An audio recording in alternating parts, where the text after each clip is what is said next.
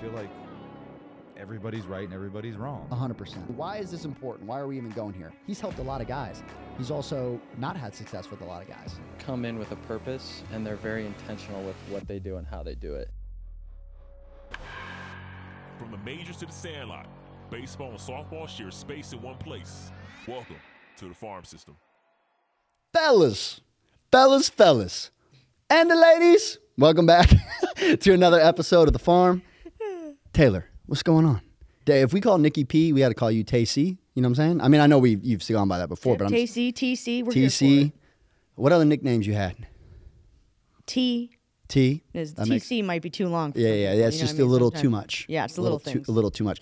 I like Yeah. the outfit, by the way. You always Call got it the little coordinating. 1-2, Call it little 1-2 coordinating. punch. By the way, Mhm. you know what I'm saying? It's here and it's there. It's here and You it's know there. You know, and well, I think first off, let's just give a little quick. Did I even give a real intro? Did I say welcome back to the farm? Did I say that? Yeah. Okay. Well, if I didn't, welcome back to the farm. Here we are. We got that in. But yeah, we got those in. So first off, let's give. I want you to share this part because this is. I'm actually just interested because you get to talk. We obviously had our Cribs episode that we had dropped the other day. So if you ain't seen the Cribs episode, you need to go back and check that you need out. to go see that. We also going to put it on the training page, right? So we're going to put it on the training page. So if you haven't seen it on social media and you don't want to dig for it, go check it out on our training page inside. Link in the bio. Whatever social media you cover us on, you go check that out. Y'all, he's so crazy. You ain't got to dig for it because I pinned it to the top of the profile. You're welcome. Oh, well, all right. Well, you guys are good then. And then speaking of that, I should do that too. That's smart. You're That's welcome. smart. You know what I'm saying? Yeah. It's a little thing. And then, but also in-house with our in-house training and also to some of our clients that have went off to college and they're coming back for summer or any of those things too. We have changed the in-house how we're actually training. So I kind of wanted to touch that because I know you've gotten to talk to a lot of parents that have gotten to be on the other side of that. So why don't you kind of just touch on like what we're doing now and like what that has looked like and how people have responded from that, because I think that's like a big thing that I think is, and I'll go into the piece of like training why I feel like it's so significant and maybe really help coaches, and then also to really help private facilities and things too as well, and or just get ideas if you are a coach, ideas on why we do it that way in-house and why we get results that way. So anyways, go ahead and kind of open that piece up of what we changed in-house. Yeah. So essentially, the structure that we've now adopted is awesome. Everybody's been enjoying it, raving about it. So before, where athletes had, a day that they could come, a day they could come for groups. Or two. No matter what plan they were on. Up to 3, for sure. We also had some superheroes that did pay multiple days and also had privates and all those other things were going in. People love a little group and a little private. Yeah, I get it. I agree with that. That's I'm smart. for it. Yeah. But so now essentially what they can do is come anytime between 3 p.m. and 8 p.m. Monday through Thursday and come and get their work in. So, obviously you and I are very familiar with this structure since we grew up in cages in a facility. But having that community and having the people around you and being able to not only come in, have the freedom to work somewhat at your own pace, but also have a team behind you there as a guide. Your programming is up on a TV. You can look at it. However, a lot of our high school guys are responsible enough. They know what they're doing, and it's cool to see them be responsible and come in like little gentlemen and it's more start like getting their work in. Yes, for sure. It's more huge. community. And Also, before we move on, please, can you not strike my fake plant next to you? You hit it with a karate chop, right? Did I? Right to the side of the fake plant, and that's my favorite fake plant. So if you could Watch out. be careful, my favorite. Anyways, back to Listen. the thing. I just saw you hit a karate chop, and I had to stick up for my plant. we got a rule. First of all, there's no fake plants allowed, but we'll get to that later. Okay. Okay. Back to where No I fake was. plants. Talk about the biblical community. drop right there. Yeah, by the way. you're Anyways, go welcome. ahead. Proceed. Proceed. Yeah, proceed. small things. Proceed. But yeah, no, for me, I've been trying to take some time and at the end of the day to sit in the workspace where the athletes, where we have everybody, be working out and getting their stuff in. If you watch that tour video, you'll know what I'm talking about. There's separate spaces. Yeah. We keep it gangsta up in here. That's you know what I'm saying? right. That's anyways, right. you also won't understand that unless you watch it. So go ahead and, look at that nugget. Yeah. Yeah. But it's nice to sit out there and just observe everybody working cohesively. It's nice to see our coordinators running the room, running the players, allowing the players to navigate these different prep work, different drills, new things, new tools, our brand new strength and conditioning space over here, everything that we have, moving out there. It's so awesome to see just the room running itself, people working together, the older boys being role models for the younger boys, the younger boys, coming in like they know what they're doing. I would argue half of our 10-year-olds, or probably all of our 10-year-olds, come in like little professionals. Sometimes, a little bit more mature than our older guys. But it's been really awesome to see, and everybody's been loving this new structure. And then, of course, we left Fridays for, privates and evals. And then, of course, prior to 3 p.m. is, where we get to do cool things like this, like a podcast, get our content out for you guys, be able to share resources, and, of course, stack in those privates because everybody loves a little private group combo. Yeah, and that's, again, on the same side of that, the difference between, obviously, group and private, and again, martial arts side, that's like normal, where you have your group classes and you have everybody together, because it is, there's a big piece. First off, you can't spar by yourself. For Start sure. one, so you're going to need somebody with you. And then also for martial arts, you also will, when you're doing the sparring or you're doing group training, you also get to see a whole bunch of different looks, different people that fight in different ways, and they all teach you something slightly different. Kind of same way when you get cohesive, when you have all the players coming in, you might have, again, because it's an open structure where you might have, a 10-year-old with a 18-year-old, right? There's so much interaction between the two and like so many different tips, and it kind of builds that cohesion in-house with our clients where they get to work with each other.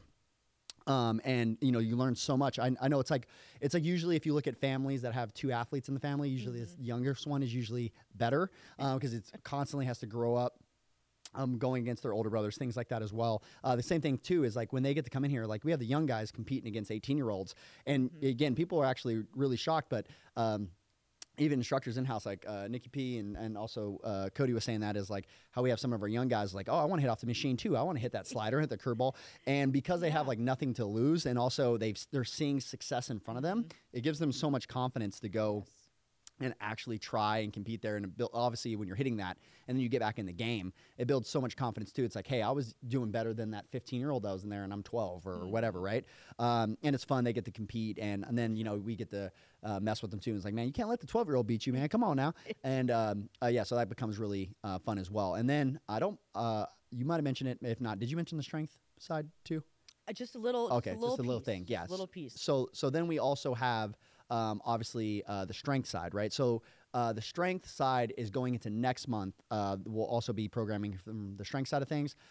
If you know and you follow us on social media, and I talk about this a ton, is how people strength train dramatically affects how they move and dramatically affects specifically to their technique and all the thing that comes into that as well. And so, it's always been a goal for us to move everything in-house and be like a one-stop shop for all things. I've had the opportunity multiple times within the company's history to hire pitching guys, to hire, again, let's say infield guy, catching guy, strength guy, all those different things. And I've actually been, because people ask me all the time, like, why don't you guys just do pitching? Why don't you guys do strength too, right? And I'm very deliberate I feel like we produce at such a very high level from hitting side. Like I'm not going to just hire some random pitching guy just to say we have pitching. I'm not going to go and hire some random strength guy just to say that we do strength. If we're not going to do it the right way, then I'm not going to do it. And so I'm very particular with that. And so we've been very slow to pull certain levers because I want the result. Like it should mean something when you come and hit at the farm. What that represents, and again, it should be the same way from the strength side, and it should be the same way if we add pitching. It should be the same way if we add catching. If we should be the same way if we do all of those different things that we do in house. Is I want it to be at a very high level.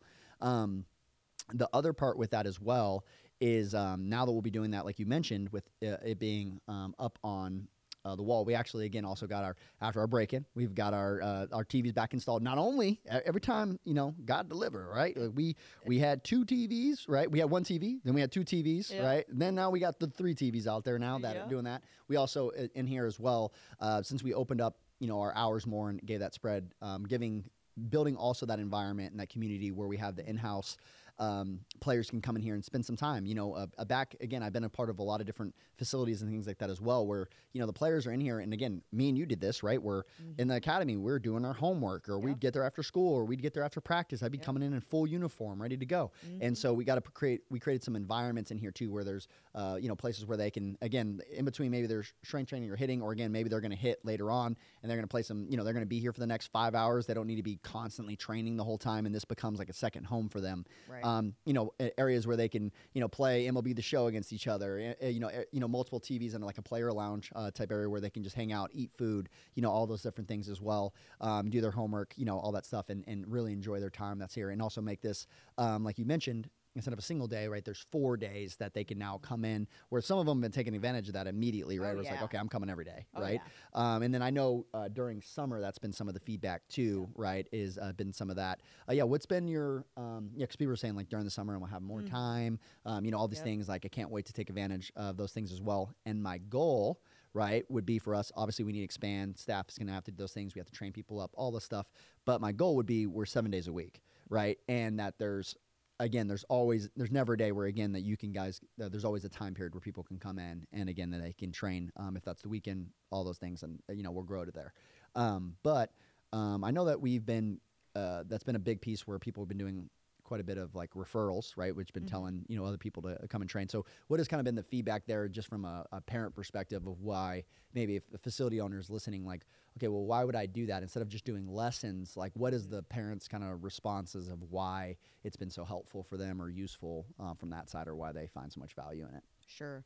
Well, we have a fair amount of athletes, young and older, that are homeschooled. So a lot of them have a lot more freedom in their schedule before these, later in the evening practice times, games. And so that's, something else that not only just occupies their time, but also keeps them productive, right? They finish their, homeschool schedule earlier in the afternoon, then they can come here and start getting their work in before their other team practice, before their evening game. And that also, again, where we've talked a lot about in previous episodes, but that college readiness and preparing athletes to play at an elite level. You and I both know, we all know, like, to play at an elite level, you have to have elite behavior. And that comes with putting hours in, putting time in, and learning responsibilities, and that, as you might call it, that dog behavior, that dog mentality where, look, I've got things I have to get done. That includes my schoolwork, because student comes before athlete always. I want to get my homework done. I want to do it in the place where I'm also going to get my workout in, and where I'm also going to hit at. And then if I want to watch some baseball afterwards on the TV in the players' lounge after, and kick it and decompress, I can do that all in one place. Or wait for my, again, my dad gets off work at this time. At this whatever, time, right? I can Like, hang okay, out. I trained and did my homework, and now I'm hanging out watching the MLB game until my dad gets here, right? Or whatever, to pick me up. Sure. So it creates that environment, because I know for me, again, I didn't always, a lot of, especially our younger athletes, they don't have transportation. Well, like one of our freshmen's like, man, if I just, I could get here and, I just need to ride there, right? But now it takes that away, where it's like, hey, again, if you can get here early, again, you can stay, and again, make it an environment that you want to stay at, that you want to hang out with. And I'm really about creating an environment that guys want to hang out with and spend a lot of time there. And also, too, even for us in-house, right? Like, some guy just DM'd me the other day, and he was like, man, like, if I was there, like, I wouldn't want to leave. Like, again, that place is, and it's like, well, that's the environment we want to create, right? Where it's like, you can't get enough of, being around. And so, like, if you're a business owner, if you're also, too, how does this go over to if you were a coach on the field, right? Like, what is that? How's that, all this stuff translate? Is the same way as you should be creating environments. Like, for example, if that's your training facility, let's say you have an indoor. Some guys are blessed to have an indoor. Great, you should create an environment that guys want to spend time there to do. And again, along with it, like, there's ways of doing it. Like, again, I know some people are like, oh, well, private facility, you guys have different funding, X, Y, and Z. Like, look, it's the same way. Like, when I was a high school baseball coach, we were doing the same thing. We're finding ways, again, if that's individual parents, if that's fundraising, if that's candy bars, if that's all these other things, is creating, and you slowly build things over time. When we first moved in this building, that's like that Cribs episode, we first moved in this building when we were training people, it did not look like this.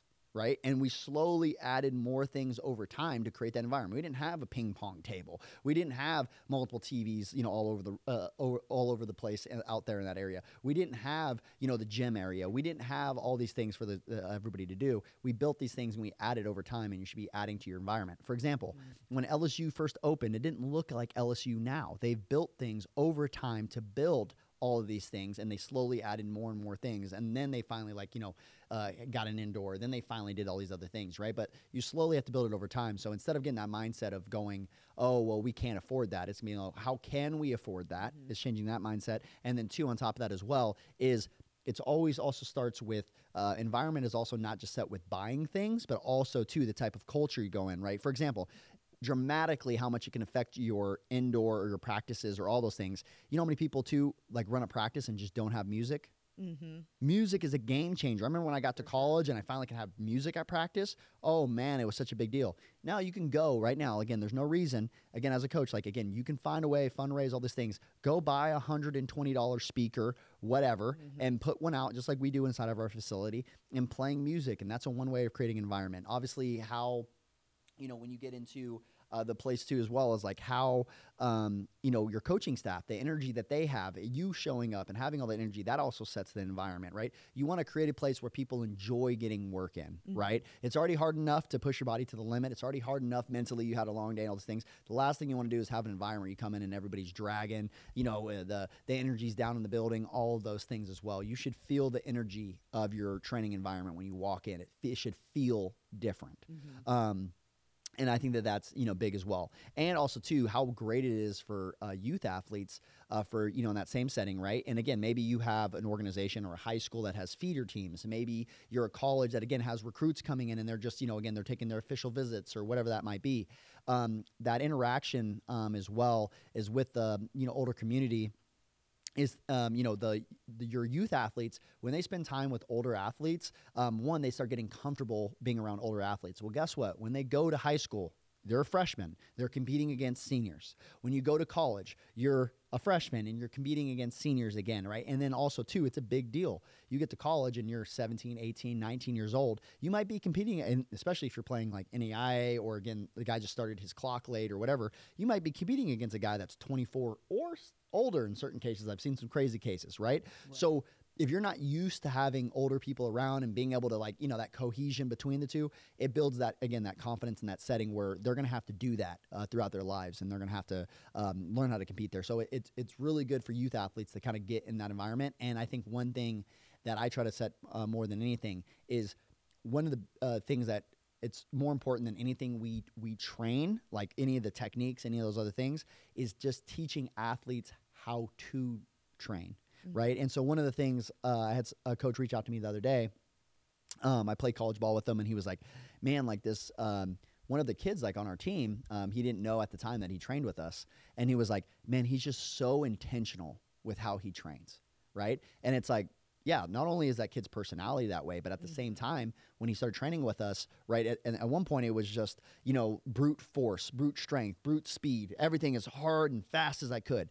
Now also too, he's so focused on technique. It's not that he isn't moving, just moving slow, or he's not running, and intent in those ways, but he's intentional, right, about how he's training, what he's working on. If he's working on max out right now, whatever that might be, if it's, weight room, sprinting, whatever those things are, okay, well, he's intentional about that. And then if it's technique focused, well, he's intentional about that. So one thing I also like to do from an environment is just teaching people how to work, right, and how to train, so that when they're not with us, they can take those same things not only into baseball, but also into their lives and being intentional about how they're growing and developing themselves. And I know that that's obviously for me and you, that's one of the ways that we've always really connected is again, what does it look like? Again, for example, when's the last time someone checked in on you, Taylor, and was like, have you been reading? It's you're an adult, right?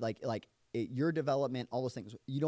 If you have to have somebody constantly keeping you accountable to those other things, right? Or making sure that you're developing, rather than that being just a desire of mine now. It's man, if I don't grow, I really feel it. It feels like stagnant water and it feels poisonous.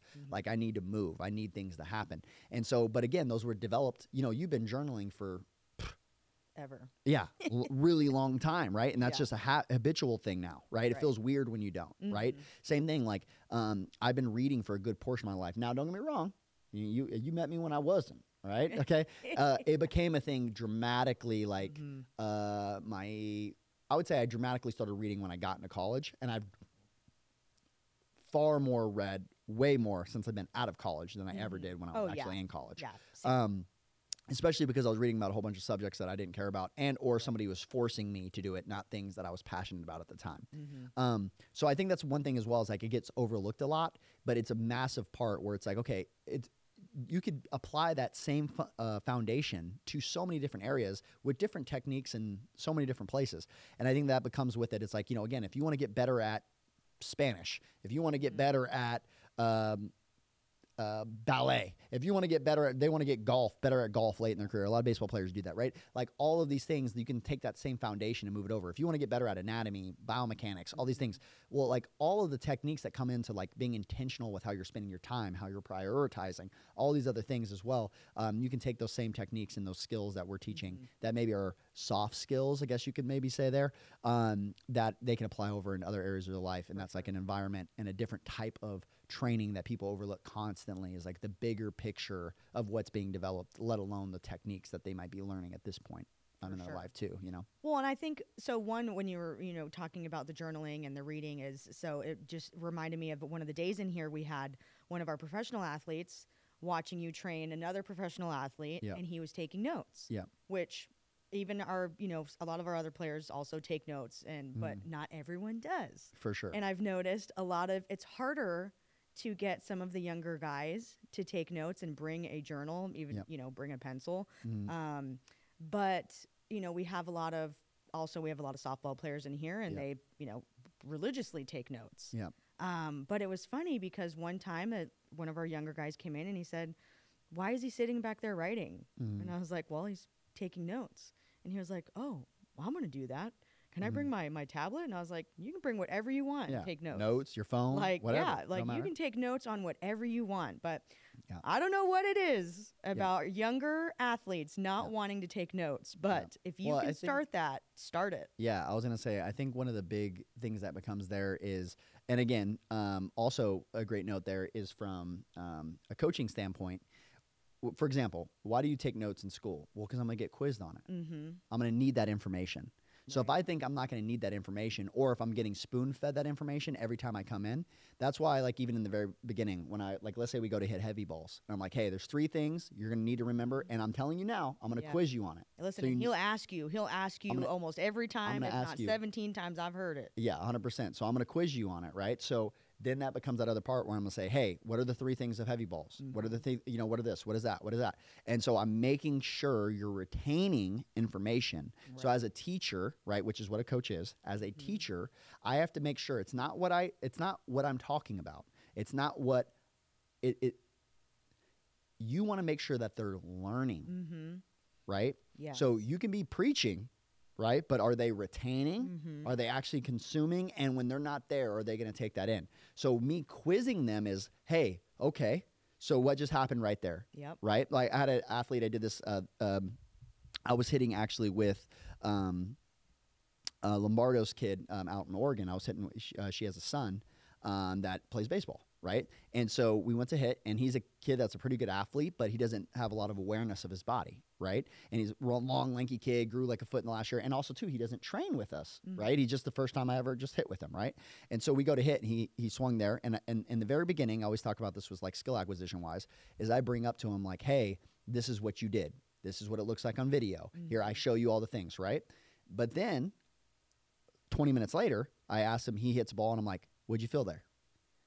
I don't know. I didn't really feel anything. Okay. Well, on this next one, I want you to be mindful, because I'm going to ask you what you felt. Then all of a sudden he takes 2 more swings. Hey, what'd you feel there? Oh, I felt this, blah, blah, blah, blah, blah. Okay. Maybe he was right. Yep. I agree. Blah, blah, blah, blah, blah. Now the next 2 swings. Hey, what'd you feel there? Oh, I felt this. I thought that was pretty good. Well, maybe I didn't think it was very good. So then I go and show him on video. Is this what you want it to be? Oh, no, that actually wasn't really good. Okay, good. So now we're building awareness, right? So then I start quizzing him right? And I'm making sure he's being intentional, because when he's in the box, and then I reiterate it, why am I being so big on this, right? When you're in the box, are you going to have me? Are you going to have video? Are you going to have data? Are you going to have all these other things? Now, again, when you're training, you might have data, you might have video, you might have those other things, but you know what you probably won't have, and I know you won't have, is me consistently. So I gotta need you as a leader, right? As a teacher, as a coach. My job is to make you not need me. Right. That's the goal, right? So I'm training you as if I'm going to be gone tomorrow. And in his situation, I was going to be gone tomorrow. So I'm like, you got to get used to me not being here, right? And this is how you have to go about training and building these habits in your thing. But again, along with what you're saying is, I think is like learning that skill is like, hey, you're going to need this. And like, for example, let's say it's, you know what I got saved in my phone? Every gate code for all of my friends that I go see consistently. My family. I got everybody's gate codes in my phone. You know why I put it in there? Because I need it, right? And when I pull up to the house, instead of me going, hey, what's your gate code again? Yep. I have everybody's gate codes inside my phone, right? So I write that down and take notes because I'm going to need it later. And also, like you're mentioning, another reason, and again, it's a learning technique, is even if we never look at the notes ever again, just writing, the act of writing it down, your brain retains it better. Yes. So it's just an act as well as just recapping what we talked about. And again, I would say this with like Nikki P constantly is when I'm talking about something, she'll start taking notes on her phone or she'll start writing things down. And then, again, she'll even tell me, she's like, hey, I'm paying attention. Like, I'm just writing it down, what you're saying. She's taking notes in her phone rather than handwriting them. Now, for me, and because this has been backed by science, typing and writing are different processes in your brain, and your brain, by the studies that have come out, retain better when you physically write. So I did a hybrid in between, but my problem was is then I hand notes and then the binder gets lost or all these things that could happen with it. Oh man, I wish I had this in type form. This is annoying. So then what I did is I went and got a big iPad that I could handwrite notes on, and then I can literally tap it, hold it, and then it turns it into text, right? And then now I can use it and put it inside a drive or whatever I want to, notes or whatever I want to reference later on. So I found a hybrid between the two. I do need to physically write because it helps me retain information better. I can't just highlight in a book and not take any notes. I can't just type it because I still won't retain it the same. Especially with like fast swiping or like you could just tap things, like your brain is moving too quick. And even that extra second of like, hey, let me write this down and like process that. It gives you a chance to, digest it and break it down a little bit more. So that was like a hybrid that I also did as well. So I think on the same side of that, it's such a quality point for coaches and things as well is like, hey, you want your kids to be better learners, challenge them to be, right? Challenge them to retain. Right? If you don't challenge them to retain, they won't build those skills, and they won't, again, if you want them to self-organize and like learn how to do that, is start testing them on things too. Like, hey, again, what was this? What was that? Hey, and building that whole process. Okay, you're struggling. Yes. I do this as I train guys, right? And it's a progression to get here, but I'll get there at one point. Hey, this is what I saw you doing in game. This is what we're going to work on today. This is the plan. I'm going to guide you, right? Months down the road, hey, so what were you doing in your game? Oh, I was pulling my hip. I was spinning my hip early. Okay, great. So what are you going to do today? What is your plan so that you could fix that and intentionally work on that? Well, I'm going to do this, this, and this. Okay, hey, these three, I 100% agree. I think that's a great idea. This one, I'm like, what was your thought process behind this one? Oh, I thought this, and this, and this. Maybe I'm like, well, that's a great idea, actually. I like how you broke that down. Let's see how that works, right? And or I might be like, you know what? I see where you're going with that, but my only thoughts are this because you also have this problem. So maybe I wouldn't do this one. Let's. What do you think about? Give me another idea of something else that you could do. Oh, well, I could do step overs instead. Perfect. Let's add those in. I think those are really good. Great idea. Let's run out that plan, right? And then I start doing that. Then I start going in, for example, like Paul Skeens at LSU, right? He's one of the top players in the United States right now for colleges. Probably going to go, pretty close to top like 5 picks in the draft this year. Is I started doing that with him where he would start coming in, and I had him for a couple years. So at the end of his last year, senior year, he'd come in and he was just, I didn't really talk to him much. He'd come in, he'd be hitting, and then I'd either say, hey, like this is what I'm, I might mention something to him as he's going through his process, and or he'd come up to me and say, hey, I'm kind of feeling this, but what do you got on this, right? And it became very more open, and all he needed was like he was his own hitting coach. All he needed at that point in his career was for me to open the door. Right? As soon as I open the door, he's going to get his work in. And then if I need to guide, and I said this to a parent earlier when I was talking to him. There's a song that's about this, but I think it's a really good way for you to think about it as a coach.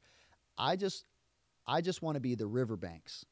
Like, you're the river, right? I just want to guide you. I don't want to impede you. I don't want to hold you back. I don't want to, make you into a lake. You're a running river. I want to let you go, but I'm just going to guide you like the riverbanks, right? I don't want to hold you back. I just want to guide you to where you're going, and do it that way. And so, like, as a coach there, like, that's my goal, is more to just kind of set up, some boundaries, but give you freedom, right? And also guide you towards where you want to go, and never impede that process. But I think that's a big point that you're saying there, is like, if I want to build that in players, is I have to, make sure that they're retaining that information. Yeah. And it doesn't always look like a physical written test. It might be a question. It might be like I asked. Bullet points. Yeah. It might be bullet points. Maybe For you sure. write 3 words, and Yeah. that's your cue for your cues, Yeah. and your cue for your feels. Yeah. It doesn't need to be a novel. It Yeah, can be 100%. one word. One Yeah. word notes that that's your cue. For sure. And then also you can go and reference those. I used to take notes. I had I tell you this all the time, but I had a little journal I had in my back pocket, because even back then, even more now, coaches don't like when you have your phone on the field, right? Get away from your phone, right? But they didn't mind if I had a little journal in my back pocket. So I got a little, 4-inch by 2.5-inch notebook that I put in my back pocket, right? And during practice, and I'd have a pen with me, right, or a little pencil or whatever. And I'd usually have like the little short one or whatever, right? I'd have this little pencil with me, and I'd keep it in my back pocket. And so let's say if coach said something, or I had a field during BP, or I figured something out, or just like you still do this now, and we do the same thing, is when I'm doing a workout or what my routine is, I would write it down, right? Because now what happens? 2 different ways. Either I look back later on because I was hitting so well during that time, and I want to remember what I was working on, because I might have slightly shifted a cue, slightly shifted a drill, got away from doing something. Oh man, that used to help me so much. That, or I look back and go, I haven't been having the results that I wanted, and being like, oh, I think this is when I started going left, right? Is because I started doing this. I started doing this. I started doing, these jumps, or I started doing whatever, right? Sure. And so when you monitor that and take documentation of that, then you can look back on that and again, evaluate what was actually going on, rather than just purely trying to go by your memory. This has been known in, if you look at like eyewitnesses when it comes into court, eyewitness testimony isn't. It's great for like moving it's a great way to connect with a jury, but it's not great for presenting facts, because people don't remember things very clearly, especially because they're remembering them from their perspectives, their trauma, their life experiences. Right. Oh, he looked angry. Okay, what does that mean, right? What does angry mean to you? Did he lower his eyebrows? Like, was he? Did he make? Like all these things, right? That are all subjective. So again, along with that, that's why I think another way of documenting is like taking video, right? And that's why we also have that as well. We can look back. I do that after every session. Jarrell knows, because I usually go sit in his office and I sit there and watch video for the next, hour after the person leaves, right? And they don't even know that, right? Our session's over. They leave. I go and review all the video, look at what we did and go, man, he was moving better before we did that drill. Or maybe that was too fast of a progression. I shouldn't have moved too quick. And I review my session, right, in my head. I favorite my favorite swings and things like that as well, and say, okay, and then I have that to show them later. Or, hey, I didn't really like this, and this is why, and I'll show that in the next session. So I continually do that as well for myself. And video is a great way, and I do that all the time. When a guy was hitting really well, for example, like Jake Hager, me and him there was one session when me and him hit together, one of our pro guys. There was one session where he stroked, like just crushed balls, right? And it was the best he's ever felt, right? So we often will go back and reference that session, and he'll say, oh yeah, it's the red shirt day. Right. And then we'll go back and look at the red shirt day and look at the routine that he was having, and why this felt so good, and what was going on, and how he was moving, and blah, blah, blah, blah, blah. Right. And we always go and reference that, where video has a really powerful way, especially because the sounds, sights, all those other things that can bring back those feelings, or, oh yeah, I remember I was feeling this, or I was feeling that, or whatever, can be huge there. So yeah, I think that those can be big there. And then also too, going back to that spot as well. Why do you think I've had a lot of people talking about that or talking about that. Oh man, I'm going to go tell this person, or I'm going to go tell that person, all those things within that environment. Why do you think that parents are finding so much value in that setup with how we currently have it? Well, everybody likes more for less. Ain't that something? Ain't that something? Everybody likes more for less. Yeah. But also, I mean, really, you can't beat the 4 days for the same price point. Yeah. And as we build more of the community here in the players lounge and the parents lounge, and I mean, even today we've got a guy coming, his kid's going to train, he's got to do a conference call. We can do that all in one place. If his conference call takes 2 hours, I know, great, your kid's going to be here for 2 hours as well. Cool. Yeah. So or I know one of our parents comes in here and she hits her show. She's watching her show, like, I'm going to watch this at the house anyways. Great, I'll watch my show while my kid trains, and everything's great there too. And then another thing, like you said, is like obviously the value that's brought on that same side. Because I think, I don't know if we hit on that hard enough, like I think you just mentioned it there, was what we did is we offered 4 times as much training and added lifting for the same exact price that they were paying before for just 1 day and no lifting. So what did we do there? Why this has become an insane deal as well as like what we did in house? Well, I just looked at our customers and I was like, okay, what is our clients dealing with, right? Okay, well, they're coming to us 1 day a week, right? And we're training them. But then they're also, on the same note of that, have to pay for a batting cage membership, right? Which they're paying XYZ so they can go. And we have a local facility here that everybody likes to train at. And then on top of that, too, they're paying a strength coach. So they're paying all those things together. They're not grouped. They're not coupled. And all this money that, parents, and I also know, and then they're paying club ball, and then they're paying for this, and then they're paying for the info coach, all the stuff, kids right? Kids are very expensive. Yeah. So that when we did that and brought those things together, and then also too, from my side of things, so now what happens? Some of those people are cutting out their batting cage time. Maybe they're got to cut back, no membership. Hey, I don't have money to do that. Or they're not getting a strength coach because of that as well. And then results wise for us, then that also hurts, and then also hurts our bottom line because as well, is like if we're not getting results with athletes, well, then why would you come train with us, right? So all around, we had to take care of a lot of those issues so that we could get results with our athletes, and they could find so much value in that it all comes together, right? So the macro view there, rather than looking like micro, meaning like, well, if they come this many days, then how are we gonna do the thing? It's like, no. We're highly focused on results, and if you're highly focused on results, you're gonna have plenty of clientele. And so I think that's the other thing as well. And again, let's say you're a college coach. Let's say you're a high school coach. Let's say you're all those other things. Your biggest recruiting things, be good, right? And so you have to develop your players. You got to recruit well, right? And you got to develop your players so that you're able to do it. There's plenty of people that can't recruit well because of what school they're in the middle of nowhere in Nebraska or whatever. No shame on Nebraska. I don't even know if I've ever been in Nebraska. That's the problem. You hear my that, point. Cody? I know Cody's going to hear that. I'm sorry, Code.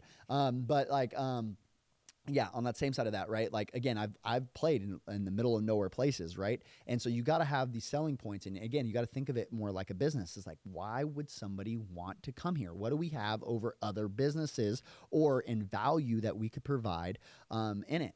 And the last thing I think you'll really like this one is I heard this quote the other day, and I've been on this for a little while, is I've been just very anti how it's preached about because it made me think of this note here, is I've been very anti what is really taught in sports, typically in society, of competing. And what I don't like is competing often is mistaken for comparison. And so they're like, I'm not comparing, we're just competing, right? But with a quote I heard the other day that I really loved is, a flower doesn't look at the other flower and try to grow larger. A flower doesn't look at the other flower and go, well, I got to be prettier. A flower doesn't these other things. And then people argue on the same side of that of being like, okay, well, flowers of, evolution throughout time and blah, blah, blah, blah, blah. No. It just blooms. It does what it has to do to survive. It's not sitting here looking. It doesn't have a perspective. It doesn't have eyes. It doesn't have ears. It just blossoms, right? And I think on the same side of that is what talk about, like, competition should be with you. You should be competing with yourself of being like, hey, what do I need to do to survive here? Because what happens is when we start looking around and comparing, we do one of two things, right? We either go, wow, I'm nowhere near that. Why do I even try? We get insecure about it, all those things. Or two, to make ourselves feel better, right? Or I guess there's 3 options. Two, to make ourselves feel better, we start to try to destroy other people's buildings or what they've put in, and I'm better than him, and blah, blah, blah, blah, blah. And then the last one as well is you start to gain a sense of arrogance, like, oh, why do I need to try? I'm so much better than everybody, and all these other things. Well, yeah, but you're also, too, you've been gifted different than other people have been gifted. And so you have advantages that they don't have. So on the same side of that as well, you should be trying to push to your maximum potential. It shouldn't have anything to do with what somebody else does from that other way. It doesn't mean that you shouldn't be your best. It doesn't mean that you can't look around and be observant. But when you get into the what's kind of preached by competitiveness, which is more so comparison, and then ranking yourself of how I rank in the world with that. And I think with that is like colleges, they look at other colleges and they start to shame other colleges and go, well, if you go there, you're not going to hit because it's so cold and da da da da. And if you do this and da da da da, all those other things, rather than looking from a place is like, where do we have as value and what can we provide on the same side of that, and how great can we grow where we're currently at or my feet currently are, and all those things as well.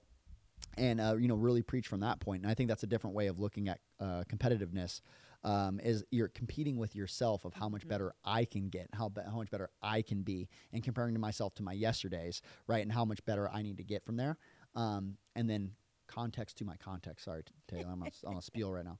But context to my context, you also got to be careful. Sometimes people will look back in comparison, right? I actually just read this last night. In the Bible we'll look back in comparison and go, oh, well, that part of my life was easier. So that means, again, things were going better for me. I was making more money. I was all these other things. So I've gone backwards. I've regressed. I've done this, all these other things. Every moment in time is independent with different contexts and different scenarios. Yeah, you were making more money before, but you also didn't have 3 kids. You also weren't divorced. You also weren't X, Y, and Z. Like all these things that are happening. Also, you might have lost your job. And also, too, you might have had a job that you fell into that just happened to fall into your lap, and then that company crumbled or whatever. And that's just not the current situation. And also, too, again, like if you think of it like if we're at war or something like that and you're a soldier, right? Just because you won a war over there with some other context because, we were so dominant and all these other things. Well, guess what? You were on dirt and you were on all these things. You were in the middle of the desert, all this stuff. Now you're in the mountains and it's freezing cold and there's snow and there's all these other different landscapes. And you got to deal with the problem that you currently have. Mm-hmm. And so one of the perspectives that I like to give from this same spot is you got to understand what happened 10 minutes ago, what happened 10 years ago, what does that have to do with you right now, right? If you were to wake up right now, you didn't choose the situation, but this is the situation you're in. You got to make decisions from there. How do I get out of here? You can't go, well, I've applied at 50 places and nobody's, picked up. So I'm going to, you're going to stop applying for jobs? Mm-hmm. Like, I have to pick it up just like if today was day 1, opening day, right? And it is opening day, right? Yep. But like, if I go and compete, like it's opening day, like, so what? Like, again, who cares if 100 people didn't respond to me? Mm-hmm. Like, who cares? I have to, like, if I drew a card out of a deck, this is the situation, and I got to make moves rather than letting all the emotions and all the things come in and being, I'm not good enough. I haven't done this. You're living from your past and letting that consume you, rather than going into a place of, hey, like, it's today. Mm-hmm. I can make decisions today. I can make moves today. I can do these other things and not letting my past, like, guess what? We're going to get our teeth punched in. These things are going to happen. But sitting where you're at currently right now and make moves, right? And so when you are doing your comparison is also, you got to look at it accurately. And when you're competing with yourself, you're competing with you today. What is my best today? What does that look like today? My best yesterday looks different than my best today. Sure. Yesterday I was fresh. I didn't have 6 months of me playing. I'm on game 1 compared to game 162, right? I have to compete and give my best today. And yesterday's best might not be today's best, but I still gave my best, right? And I think that that's a different way of looking at it too, where people start to judge themselves in that same way. It's like, oh, I used to make more money. Mm-hmm. Oh, I was hitting 500. Oh, I was doing these things. Okay, mm-hmm. What does that have to do with you performing at your best today? Right. Contextually there. No, I think it made me think about, so growing up, around wrestling and boxing and MMA a lot. My dad, the first question I would always ask our youth wrestlers, I coached youth wrestling for quite some time, and I would ask them often, like, who's in your bracket? Mm-hmm. And on the flip side of that, my dad would always say, it doesn't matter who's in the bracket. And I used to think that was ridiculous. I'm like, no, like I want to know who's in the bracket. I want to like stalk them, find their 8th grade photo, like what have they been working on? Like I want to do all the things. Yeah. But he used to say it doesn't matter who's in the bracket because exactly what you just said. Yeah. I don't actually know what they've been working on. I only know what I can find. Yeah. I don't actually know what's going on with them mentally, physically, spiritually, and emotionally. I don't know the person that's going to show up to our match that day at this time. Yeah. But I can see who they were and what they used to be. Yeah. That doesn't mean that's the person that I'm going to get that day. You're seeing the resume. Yes. Yeah. I'm seeing the resume. Exactly. sure. I get the highlight reel. I can look at your highlight reel. Yeah. But what is actually going to show up that day, I don't know. For sure. And that's where I'm a little bit more appreciative of the doesn't matter who's in the bracket nowadays. But Yeah. I think it's the same, baseball seasons, you're going to you're going to play the same team. Yeah. But you're not always don't going to even see the show up. same players. Well, and that's where Otani said that when he was playing. He told the team he had a talk with Team Japan before they came out, and he said, "Hey, you guys got to stop admiring these guys on the other side because you watch them on TV and all these things. Like today, we need to be better than them. Today, we have to play better. We have to score more runs than them." Today, we don't. It's okay. We understand that these guys might be the best in the world, X, Y, and Z, but today we just need to do enough to beat them.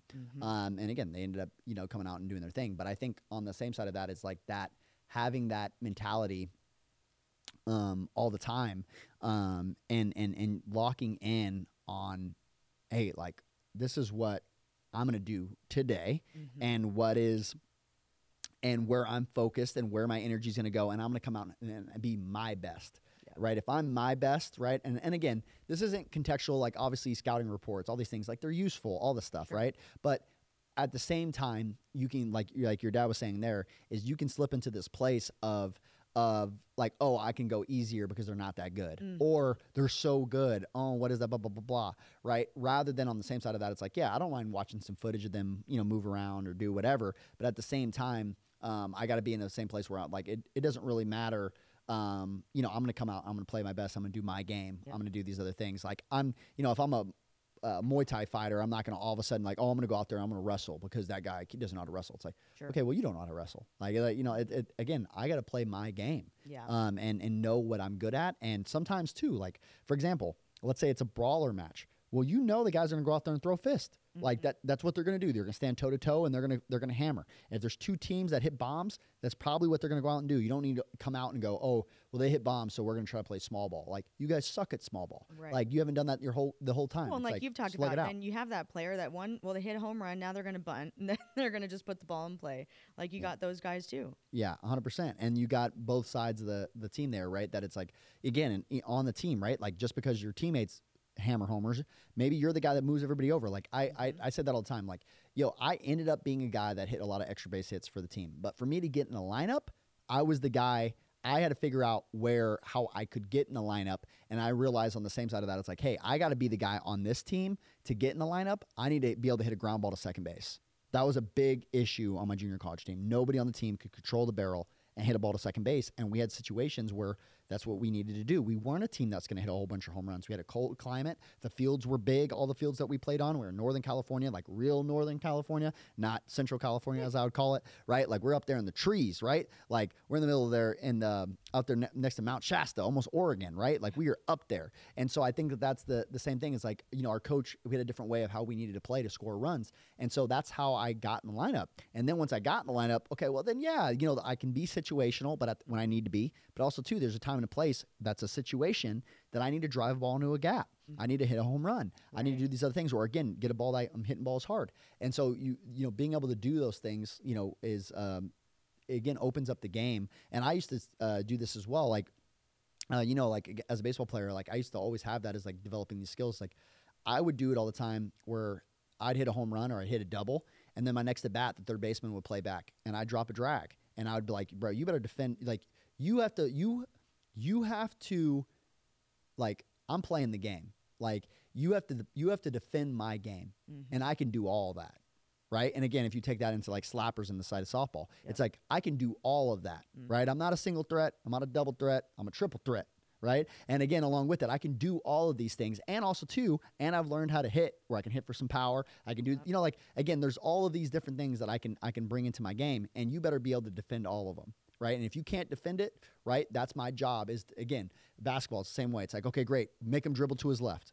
Okay, he doesn't like to stay on the outside and shoot. And then all those things. And then, like, that's where, again, like, when you're defending, like LeBron used to say the same thing. It's like guys would ask, like, how do you stop LeBron? It's like, okay, well, he'll step from the outside and he'll shoot. And then also, too, he'll jam the hole and, blah, blah, blah. And he's so physical. And, like, it makes him really hard to defend. And that's what you want to do is develop your skill set so much that it's really hard to defend you, and it becomes that. And that's those things of, like, learning yourself and also learning the game and learning and developing your game, where, like, I'm like, hey, I always tell them, it's like, again, I want to drop a bunt down. So now the next time you play up, well, now that has opened up my 6 hole. So now when I hit a ground ball to that pull side, it opened up the defense because they have to protect on all those things and they can't just shift on me basically and only do one thing or another.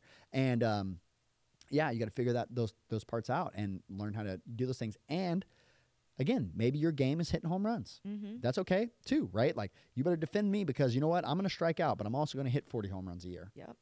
Okay. Well, it's a different game, right? Like, he knows their game. Like, there's no reason that Aaron Judge needs to be up there dropping drag bunts, right? It's just not his job. It's not his job on the team, right? And also, if he did that, you'd be like, okay, I get it. Pull it out every once in a while. But if Aaron Judge started bunting 2 times a game, you'd be like, all right, what are we doing? Right? I'd rather you strike out because you also have the opportunity to hit a jack right now, and you hit more jacks than almost anybody in the league, right? So it's those things of, like, keeping it in and knowing your game and knowing where you provide the most value to the organization or your team or X, Y, and Z. Yeah. That becomes huge. Well, and I think it all goes back to what we've talked a lot about, you and I, is getting to know yourself more, getting to know yourself awareness. on a deeper level, awareness, being mindful, Superpower.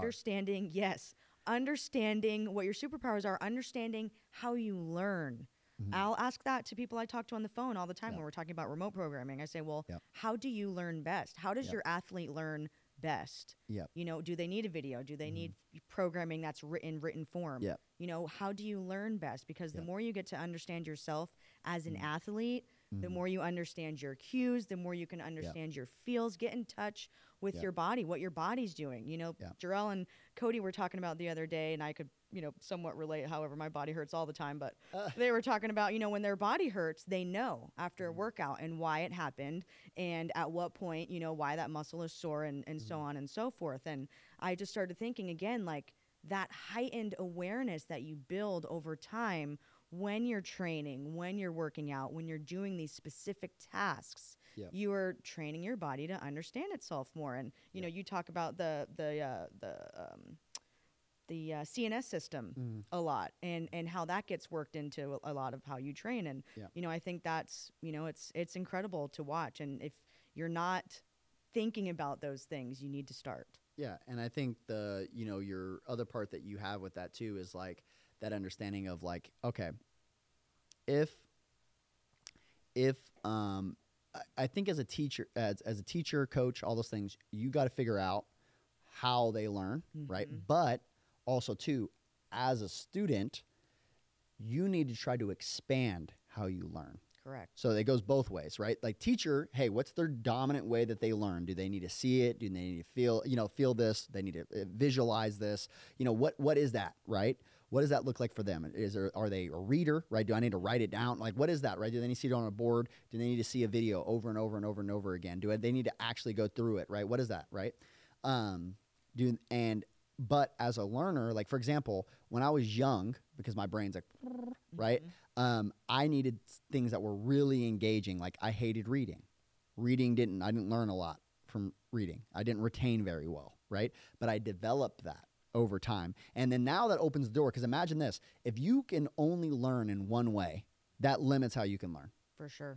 Right? Now, everything that's written, think of how much information is written in the world that you'll never know because you can't learn and read, right? Like, reading is a big deal and being able to retain is a big deal. Now let's say too, you could only read and visually it doesn't, anything. Or I had one guy, we were explaining to somebody who was a assistant GM for a team. And he's like, well, what does that look like on a graph? Right. And his brain works in graphs and mathematics and all those other things. Right. Right. God bless him. Right. Tay? Tay's like, that's the opposite for me. Not I.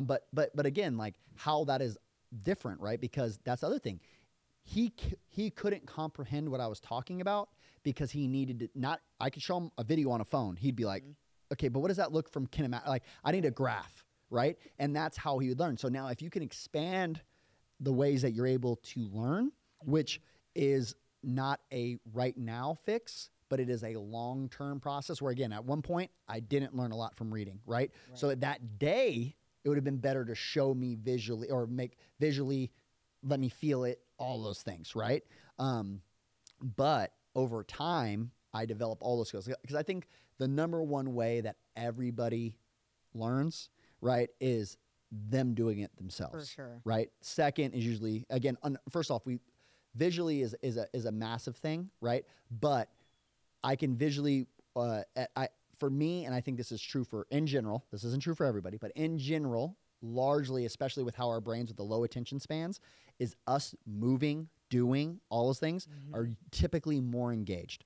Then visually, because it's the next most stimulating, reading and those things typically go further down on the list in general for general population. Now, some people are massive readers and that's how they learn the majority of everything, right? But in general, I'd say, again, our attention spans are getting less and less over time. It doesn't matter if you're 12 or if you're 50, 80, 90, right? All the attention spans are getting lesser because all of us live in a world of things are quicker, faster, more engaging. So I think on that same note of that is like, as a learner, you need to become, just like we talk about like, listener compared to on the same side of that. Well, like as a teacher, right? As a teacher, I got to explain things in ways that I know that they're going to comprehend. As a listener, I need to be a better listener, and I also need to be a better teacher, right? I need to know a bunch of different ways to explain it, right? But as a listener, I need to be able to listen in a bunch of different ways to understand what they are actually trying to communicate with me. And it works both ways. And typically, we just focus on one or the other, and generally we usually focus on like for example, like listening, right? Like everybody would focus like, hey, I need to become a better listener and right? Well, yeah, but also too from the opposite side, right? Especially if you're a coach, like you got to be better at presenting it in a lot of different ways, right? And you got to be better at helping them learn and all those things. So it's a two-way street, right? That if you really want to get the most out, each side should be focused on what they can do in those situations. So I think that's just, big there, and just like some nuggets and some things to, for people to unpack, and just some of the cool things that we've done and we've seen just in-house just here recently. You got anything before I pray us out? Oh, let's rock and roll. Happy opening day, everybody. Yeah, happy opening Enjoy the day. game. They probably won't hear it till then, but it's okay. We're still wishing you a happy opening new day. season. Yeah, good for y'all. Good for y'all. All right. Let's pray it out. Dear Heavenly Father, thank you so much for everything, God. Just the ways that you provide. Thank you for the things that I can't even thank you for because I'm not even aware of. Thank you so much for the ways that, the people that you put in our lives, the ways that you move, and all the ways that you're continuing to grab our hearts and break us free from chains so that you can take us other places. Just remind us that we're in valleys, or remind us that if we're going through a struggle season here, God, that you're with us, and that, again, you have a purpose, you have a plan, there's a reason that you have us there, and continue to give us the strength and awareness to have peace, to have energy, tenacity while we're in those valleys, so that we continue to push forward with you, God. And we ask all of these things in Jesus' name. Amen. Amen. Amen. Okay, well, until next time, Farm System out.